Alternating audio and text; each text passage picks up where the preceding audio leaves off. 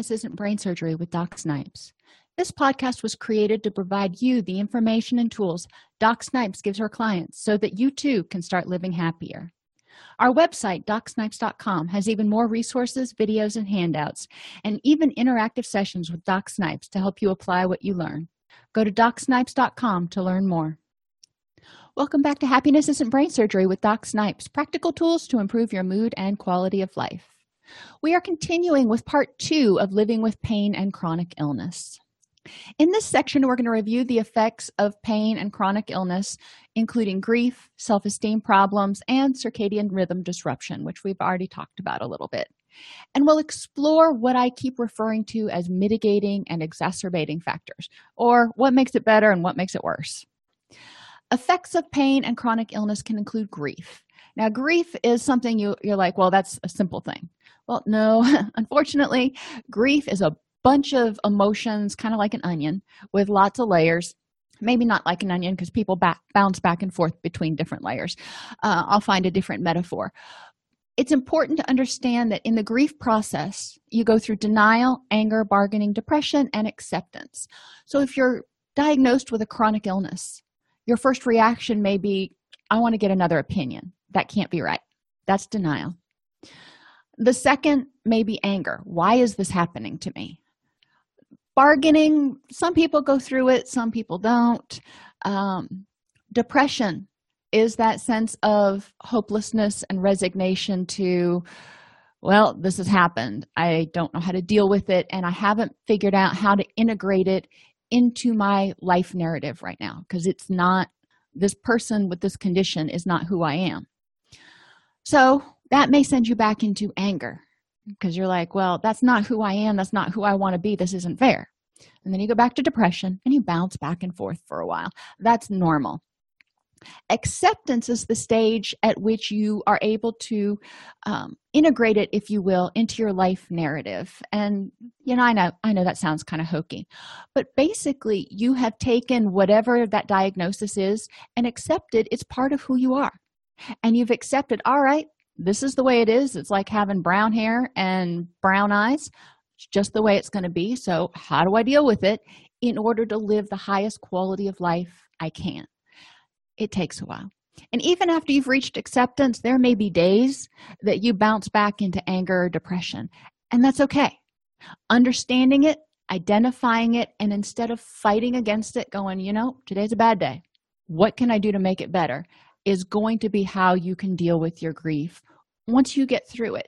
But it's going to be important to address those thoughts you're having that are making you angry and address those thoughts that you have that are making you feel depressed and hopeless and helpless. A lot of times you can counter those thoughts with very positive, empowering thoughts because, like I said in the last presentation, there are millions of people with chronic conditions that live extremely high qualities of life. You may not be able to do everything exactly the same way as you did before, but you can. And it's not a chronic condition, if you will, but aging. I'm a runner. I love to run. And I started running again. I had taken a little siesta from it for a while, or hiatus. And I went back to running. And I'm not as fast as I used to be. And I got frustrated about it. And I started working like crazy on my speed and on my distance at the same time because, of course, I'm going to try the same training plan that now that I'm almost 50 that I did when I was 20. And my husband just shakes his head. He's like, you realize you're not 20 anymore. And I got a little miffed at him. I'm like, that doesn't mean I can't run like I did when I was 20. He goes, yes, it does. And it took me a while to come to acceptance of the fact that, you know what? I'm not going to run anymore like I did when I was 20. So it's just coming to an acceptance of whatever is. And instead of fighting against it, figuring out how you can work with it now that it's happened. So interventions, work through the stages of grief for each of the losses because of the pain. Now, losses. Yeah. When you have pain or chronic illness, you're going to lose things. Just like I said, even just with aging, I've lost the ability to run like I did when I was 20. I am not 20 anymore, and I wasn't ready to give that up yet.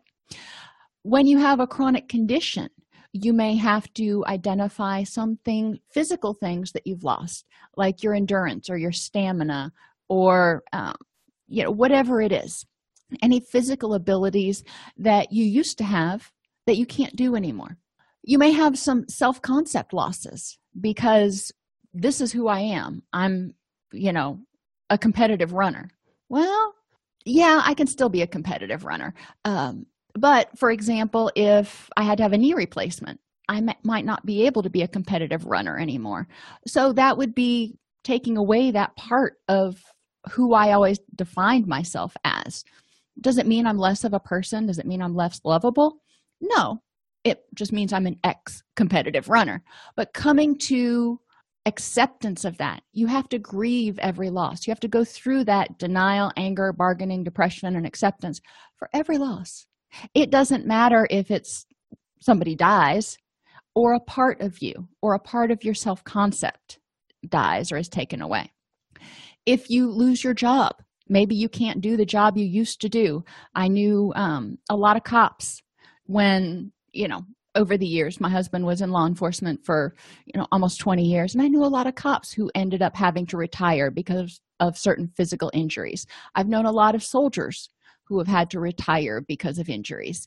And not having that job anymore, which has been a huge part of their life for, 15, 20, 30 years, can be extremely devastating. So going through the stages of grief, looking at everything that you might have lost or you think you might have lost because of this condition and dealing with it, working through your anger and your depression, your frustration that you can't have that back, and then figuring out how you're going to accept it. So, okay, maybe I can't be a patrol cop, or maybe I can't be a soldier on the front lines anymore, but can I stay in the military? Can I still work in law enforcement in a non-sworn position?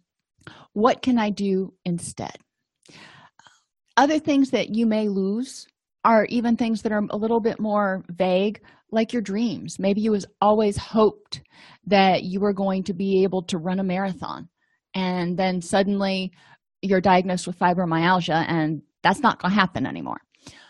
Accepting the fact that that's not going to happen, and maybe figuring out, all right, well, I'm not going to be able to knock that off my bucket list. What can I do instead?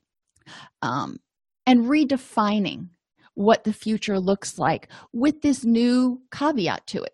I mean, when we have kids, I think most of us, before we had kids, had this whole grand scheme laid out. And then when we had kids, it changed a little bit.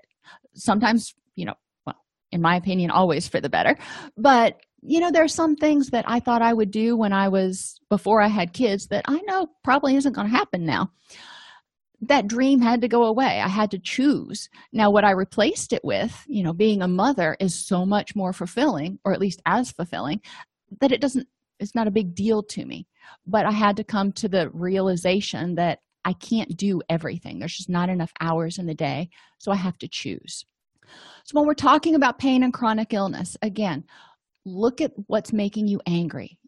I won't be able to. I can't do this anymore. I am whatever. And start dealing with those feelings and figuring out, okay, that's how it is. What can you do now? How can you direct that energy that you would have used for that to do something positive, just different? Self-esteem is the way you feel about yourself compared with who you feel you should be or who you want to be. People with high self-esteem, kind of think they're all that in a bag of chips. They're like, I am a good person. People should like me. I like myself. And that's a great place to be. But when you start getting, if you have symptoms of a chronic illness, whether it's fibromyalgia or chronic fatigue, and maybe you can't get out of bed and do all the things that you used to do anymore, and you feel exhausted all the time, your self-esteem may take a hit because you may start feeling guilty. We talked about that guilt feeling. You may start feeling guilty about not being able to do the things you think you should. And there's that should word again. So redefining your self-esteem and focusing on the things that are awesome about you. So make a list of the positive things about you. Identify 1 or 2 goals you can work toward. Maybe you've got chronic fatigue syndrome and you can't go to every single play and game and meet that your kids have because you've got 3 kids and they're all involved in extracurriculars and you just don't have that kind of stamina. Okay, so maybe you can go to one of those each week and rotate which child you show up there for. And then for the kids whose presentations you can't go to, you do something else special instead. Maybe somebody records the game and you're able to watch it at home with them. Is it the same as being there? No, not necessarily. But does it demonstrate that you care and that you want to be there and you're there in spirit? Certainly. Celebrate small things. Congratulate yourself if maybe you go an entire day without needing to lay down and take a nap. And for some people, that's a huge milestone. And silence the inner critic. Just tell him to shut up. The inner critic is that heckler that's in the back of your mind that is always telling you you're not good enough, or you should have been able to do that, or anybody else would have, fill in the blank. Just honestly, it's not really all that complicated. Just tell him to shut up. Because that's not what you need to hear. Those are the thoughts that are going to keep you stuck and anxious. And arguing with him and saying, trying to justify why you did something, that you're in a losing battle because you're fighting with yourself. So when you have those inner critical thoughts, one of the easiest things and first steps to do is just tell them to go away.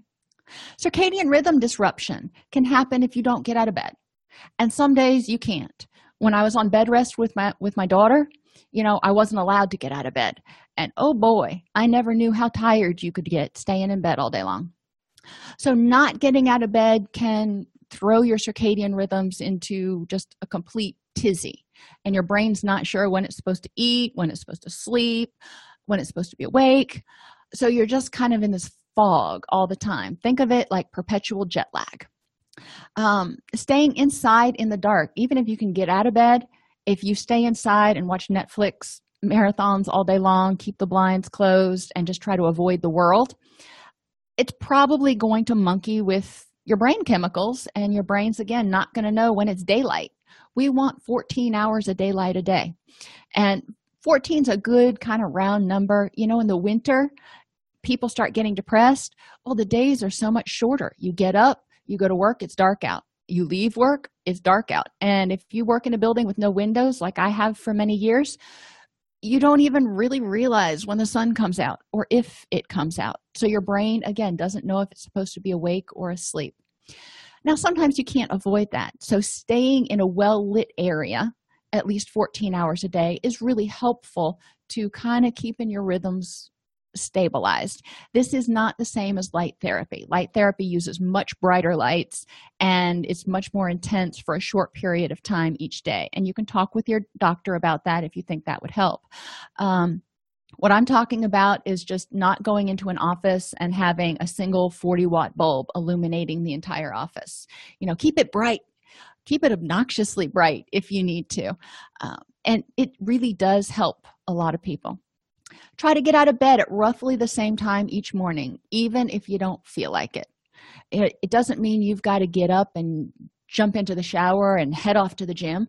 It means you need to get up and start moving. Get dressed in your day clothes. I encourage people to try to get dressed in your day clothes, within an hour of getting up each day. This is one of those cues, one of those things we do that tells our body it's time to be awake and it's time to get started with our day. The same kind of cues we use in the evening when we set our sleep routine, telling our brain, okay, it's time to start winding down. After I had both of my children, I had really bad postpartum depression with both of them. And there would be days that I would never get out of my jammies. It was just get up, feed the baby, watch the baby, play with the baby, feed the baby. It was just kind of going on autopilot, but I would never get dressed in my day clothes, and I kind of never felt like I woke up. I was in a fog. And there's a lot more to it than that with postpartum depression, don't get me wrong. But getting up and getting dressed in your day clothes can help trigger your body to say, all right, it's wake up time. Let's secrete some cortisol so we can get some energy. Turn on lights and sit in front of a window or get outside to get your day clock started. I encourage people, to get as much sunlight as they can during the morning and the evening to wake their brain up, and then so their body can see the sun starting to go down. Try to sit by an open window when you can. If you can sit out on a covered porch, that's great. I know a lot of people have concerns about skin cancer. You don't have to be outside and getting hours and hours of sun each day. They found that 15 minutes a day is enough to really set those circadian rhythms. So 15 minutes before 9 in the morning and after 4 in the afternoon, 10 minutes each time, pretty easy. If you must take a nap, try to keep it under 45 minutes to avoid messing up your sleep schedule. Once you get past 45 minutes, you start to get into a deep sleep cycle, and then that can trick your brain again, not knowing when it's time to actually go to sleep. This may be different for some people based on your chronic condition. So again, always run it by your doctor and see what they think about it. So exacerbating and mitigating factors. Exacerbating factors make things worse. So whatever your condition is, if it's your diabetes and your blood sugar, if it's chronic pain, if it's chronic fatigue syndrome, whatever the condition is, what emotional factors make it worse? For a lot of us, for the majority of people, stress, anxiety, anger, and to a certain extent depression will tend to make the condition worse, or at least seem worse. Mental factors include having a negative attitude or focusing on the pain or the condition itself and obsessing about it. Physical exacerbating factors can be poor nutrition, not getting enough sleep, having poor ergonomics. If you don't sleep well, if you don't have a good mattress and a good pillow, you're probably not going to sleep as well, which is going to have ripple effects. But mattresses and pillows aren't where ergonomics stops. If you work at a desk all day long, make sure you have a proper desk setup for your posture to prevent pain and minimize fatigue. When you're sitting at in your chair or on the sofa watching TV, and I know some of us do that for a couple hours a day sometimes. If you're doing that, again, make sure you're sitting in a way or laying in a way that is supportive of your body and you're not all kind of kinked up, leaning your head on the dog's thigh or whatever it is. Sometimes I'll use my boxer as a pillow, and that's probably not the best idea. But pay attention to what makes your situation worse. Environmental things that make your situation worse can be environmental things that increase your stress, or just things like I said earlier, if you notice that when a rain front is coming in or a cold front is coming in, you start to feel a little bit achier. Even if there's no scientific evidence behind it, know that when those days happen, there's going to be a period where you're feeling a little less well. So how can you accommodate that? If you're not on your A game, what can you do to be kind and compassionate to yourself? Oh my gosh, there's a concept. Instead of fighting against it, if something happens and you can't control it and it makes your condition worse, say, all right, I'm not on my A game. Let's drop back and punt and figure out how I can work with this. You do it at work all the time. Think about it. You go to do a project, you go to run a group, or you go to do whatever you do in your job. And does it always go as planned? No, I can't believe that that's true. So when it doesn't go as planned, you think to yourself, all right, well, that didn't work. What am I going to do now? Maybe you run a store and your inventory didn't come in. Well, that's kind of a big problem because you can't stock the shelves. So what are you going to do to work with it? Because you can't just magically make inventory appear. Do the same thing for yourself. If you're having a bad day, say, all right, not operating on all cylinders today. How can I be compassionate to myself and do the best that I can with what I got? And social exacerbating factors. Yeah. Your friends can be great buffers against stress, but they can also stress you the heck out. So if there are people that make you feel guilty, if there are people even in their best, they're trying, their heart's in the right place to urge you to get out of bed, or do something and you're not up to it, that can add additional stress and increase your feelings of guilt and resentment and frustration. So Improve your communication with those people so they understand what's helpful and what's not. And then there may be some times that you just need to avoid certain social situations so you're not put into that position. If you're working with, maybe you've got kids at home, like the example I gave earlier, and you're feeling guilty about not being able to make all of their ball games or whatever it is, talking with them, saying, this is the situation, this is what I've got going on, I really want to be there. How can I help you feel like I'm there in spirit on the days that I can't be there physically? And make a point of focusing on that and communicating with them so they don't think that you're just ignoring the games, and they don't feel left out and you don't feel guilty. Win-win. Mitigating factors, these are things that make you feel better, so you want to do more of these. Emotionally, do things that make you happy. If you're happy and you're laughing and you're relaxed, you're probably going to have less symptoms of whatever the condition is. Mentally, focus on the positive. Try to look at the silver lining. Try to find alternatives. Something happens. All right, can't change that. What can I do instead?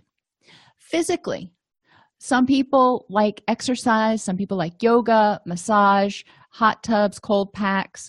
Work with your care team to figure out what things you can do physically to help yourself feel better.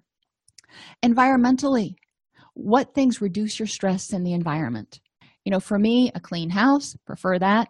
Having it smell good, I've got a really sensitive nose, so I don't like smelling dog all the time, even though I use them as a pillow. So environmentally, what things can you do to reduce your stress? What things can you do in your environment that help you feel better and more optimistic? And socially, who can you bring in? Who can you bring around you that can help you feel better? And they may not be able to make your symptoms go away, but they may be able to show up and help you distract yourself, because sometimes when you've got chronic pain, there's nothing you can do to make it go away, or any other chronic condition. So you can either focus on it and dwell on it, or you can invite a friend over and you can distract yourself from it for a little while, because there's nothing you can do to change it. Grief is a complex emotion that accompanies any type of loss. It doesn't have to just be death. It can be loss of dreams, loss of physical abilities, whatever. Not everybody goes through all the phases. Some people skip that whole bargaining phase, and that's okay. Many people jump back and forth between anger and depression. So it's important to understand you may go through it once and then go back through it a couple of more times, and that's okay. That's normal. Acceptance doesn't mean liking it. It means just figuring out how to incorporate it into your life narrative. So you're writing this story, you're writing a book about your life, and all of a sudden this event happens. What do you do with it through the rest of the story? How do you incorporate it into the storyline? Self-esteem can fall when a chronic illness or pain keeps you from doing things that are important to you. So focusing on the things that you can do and alternative things. What can you replace those other things with so you feel good about yourself? Circadian rhythm disruption can happen whenever you're sleeping too much or too little, or your body isn't getting the wake-up signals. So pay attention to your sleep hygiene. Exacerbating factors make your problem worse and can include poor ergonomics, poor sleep, reducing opiates. We didn't talk about that. When you're on opiate medications for pain, when you cut back on them, a lot of times your body doesn't kick in with its natural opiates right away. So for a short period, you may feel a little bit more pain, and that's normal. But eventually your body catches up and produces its own natural painkillers. Obviously, talk with your doc. And stress. Stress will make just about any condition worse. Mitigating factors, things that can help, include yoga and stretching. Frequent movement so you don't kind of seize up, if you will. Massage or heat or ice, whatever you prefer. Make sure to talk with your care team, see what interventions will work best for you. There are a lot of others out there, and we're going to talk about some of those interventions in the next segment. Happiness Isn't Brain Surgery is an educational podcast and not a replacement for medical advice. All health decisions should be made in conjunction with your healthcare provider. If you like this podcast, subscribe on your favorite podcast app. Join our Facebook group at docsnipes.com/Facebook, or join our community and access additional resources at docsnipes.com.